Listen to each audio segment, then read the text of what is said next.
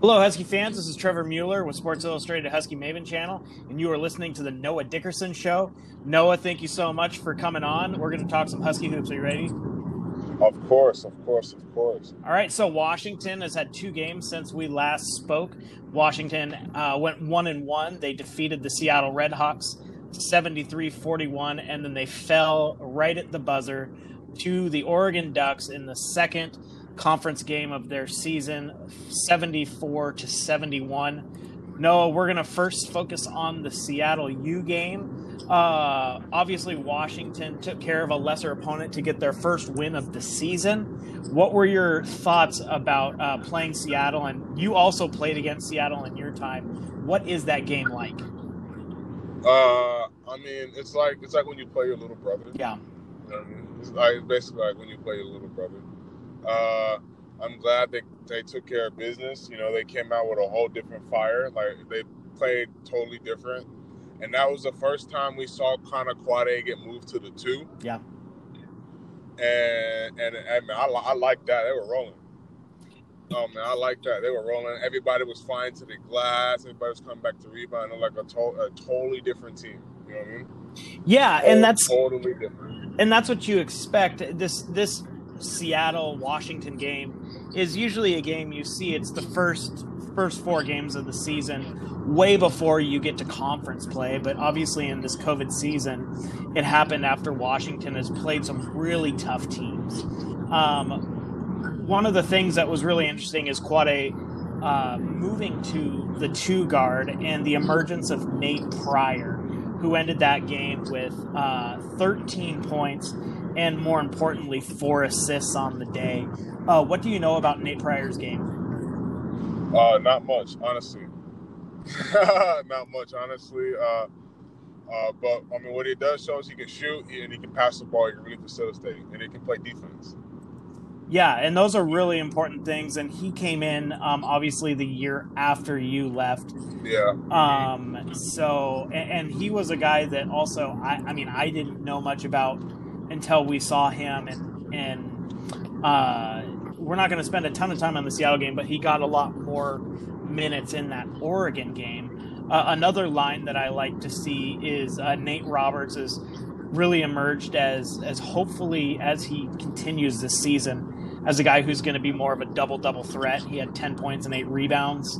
5 of them were on the offensive side. So that's something you really like to see out of Nate Roberts, who, love it. Yeah. You know, he's an energy guy. No, definitely. So we're going to close the book on Seattle because, I mean, really good get-right game, but really the game of this week was Oregon. And what are your initial thoughts on that Oregon game? Man, so it was funny. So I'm sitting there, I'm talking to some of my friends, and I'm like, man, like, is it gonna be a game? Because I'm sitting there, but without even knowing anything, I said, man, they've been looking pretty. I don't know if they're gonna get it. Like, Oregon is usually a team that's, you know, pretty tough to beat. I've only beat them.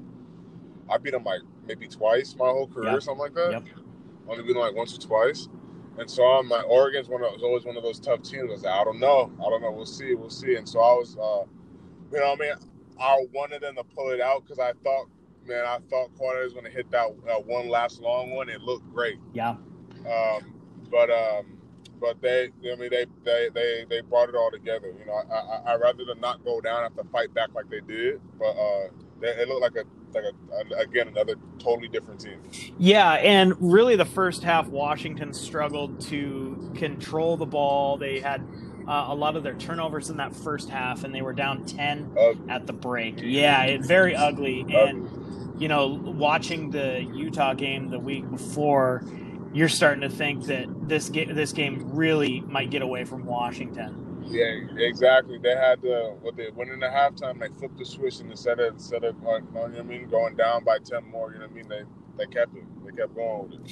Yeah, and obviously this year is Quad A Green's year to show why, you know, he was a 5-star recruit. He is absolutely carrying this team on the offensive side of the ball. He ended up with 26 points, 4 assists, and then he also added 3 rebounds. But, you know, he really wanted that 29. He got the ball at the buzzer, and came off the screen with a quick shot. It looked great. Unfortunately, it hit off the back iron.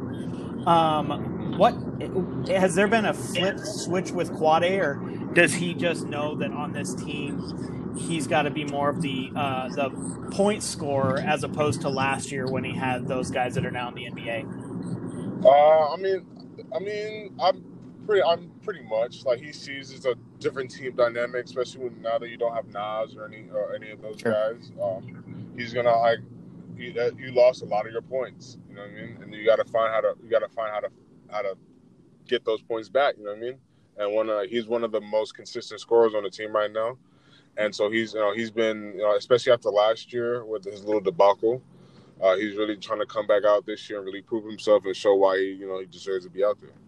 Yeah, and a couple other guys that, a guy that you turned us on to really, really early last year before he got much playing time was RaeQuan Battle, who came off the bench, played about 20 minutes, and he had 19 points. He did, shooting that ball. And the best thing about him is he was shooting the good ones against Oregon. One of RaeQuan's problems that he shoots sometimes some bad shots, like his shot selection isn't always as good. But when he shoots the open ones, the wide open one, and his teammates are finding him, it's money, it's cash. He can shoot. He really can shoot the ball.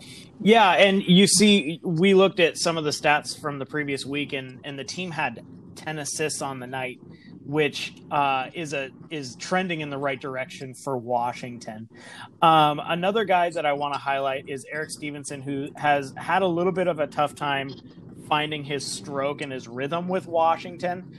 Do you expect that to come, or most definitely? Yeah, is it just not playing a lot together yet?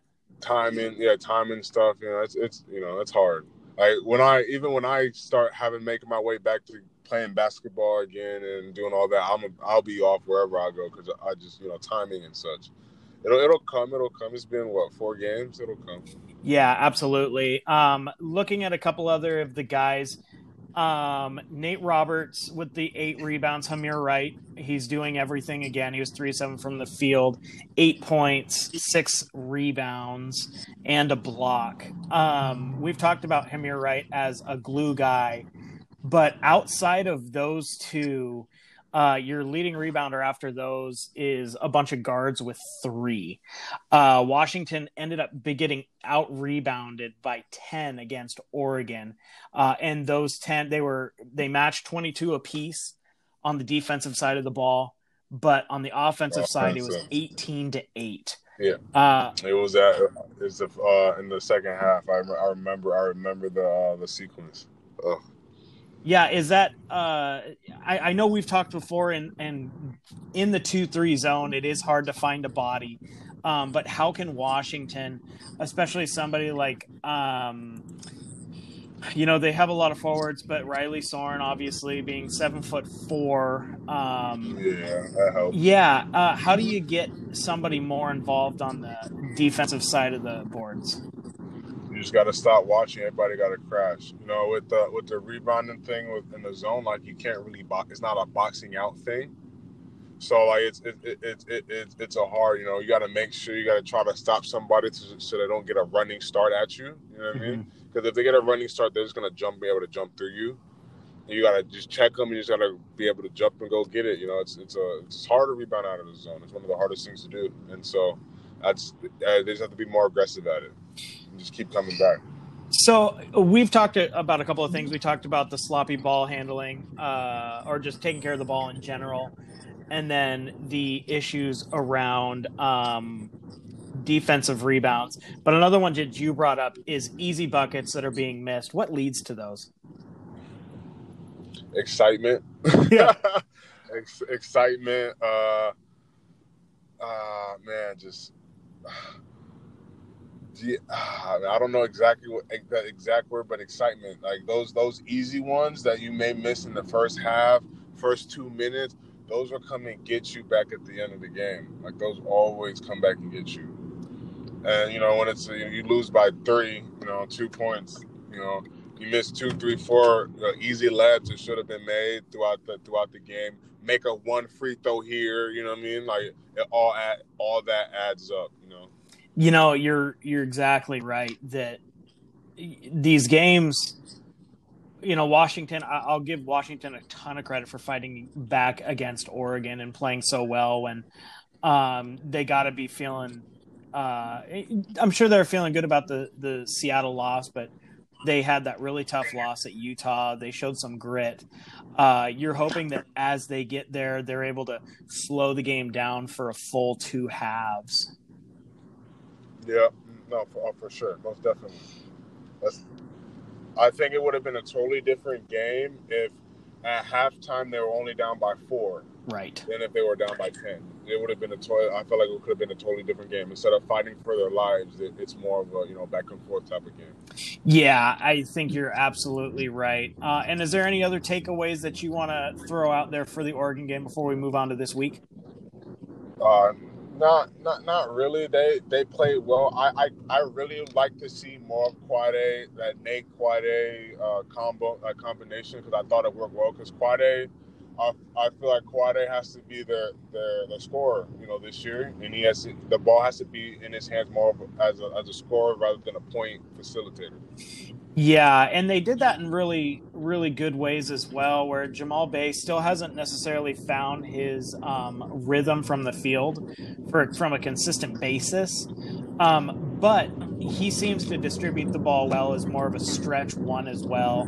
I think that those combinations are what's going to do it, because correct me if I'm wrong, but when a Raekwon Battle comes off the bench or a Cole Bejema, you're looking at Quade moving back to the 1. Yeah, exactly. So moving on to this week, on Wednesday, Washington hosts the University of Montana at 8:00, and then they host Colorado's coming to town. Colorado is favorited right now. It's about a 70 to 29%. I don't have a line on it yet. But what does Washington? We're gonna skip the Montana game and move to the Colorado game. What is your experience with the Colorado Buffaloes? They seem very consistent. And what does Washington need to do to beat Colorado?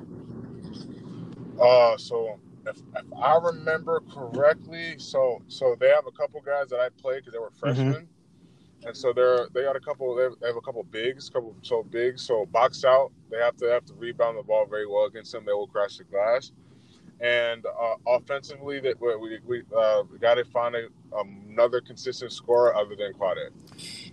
I think that's really, really good. And looking at Colorado, they beat South Dakota SDAK. But they also beat Kansas State by a clip of 76-58.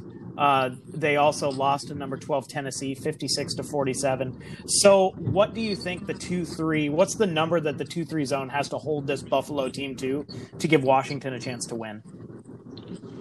So so me personally, I won't say a number, because with them, I never thought it was their defense. I thought they just couldn't score enough. So it's really on the offensive side of the ball where. Yeah, I throughout the last 4 games that I've watched, I felt like their rebounding has to do a lot better. The last 2 games, but honestly speaking, I think their problem is they have to find more consistently scoring the ball, because how many points they're scoring in a game, then you're not going to win like that. You won't win many games like that, because it's hard to keep a team under 50. Right. You're absolutely right. And just looking at it, Quade Green is by far and away the only consistent scorer on this team right now. He's almost 10 points a game above number 2. Quade's averaging 17 points a game. Raekwon Battle about 7.5 points a game. So they're still looking for that second guy to take the pressure off of Green, because they're asking him also be the floor general. Exactly. And it's hard to do that. And the team's going to start doubling him, and that's going to be the ball's going to be even more and more out of his hand. Yeah, and it's really interesting because Raekwon Battle and David Crisp are not the same player. But I noticed when you were a junior, teams were really keying in on you, and it was the turning point for you guys was when David started to find really good shots and rhythm that started opening up the lane for you, and you're hopefully seeing that transpire with RaeQuan Battle right now. Yeah, and it's something else to help free up. Because if Quade starts going and starts to get hot, they're gonna start zoning in on him.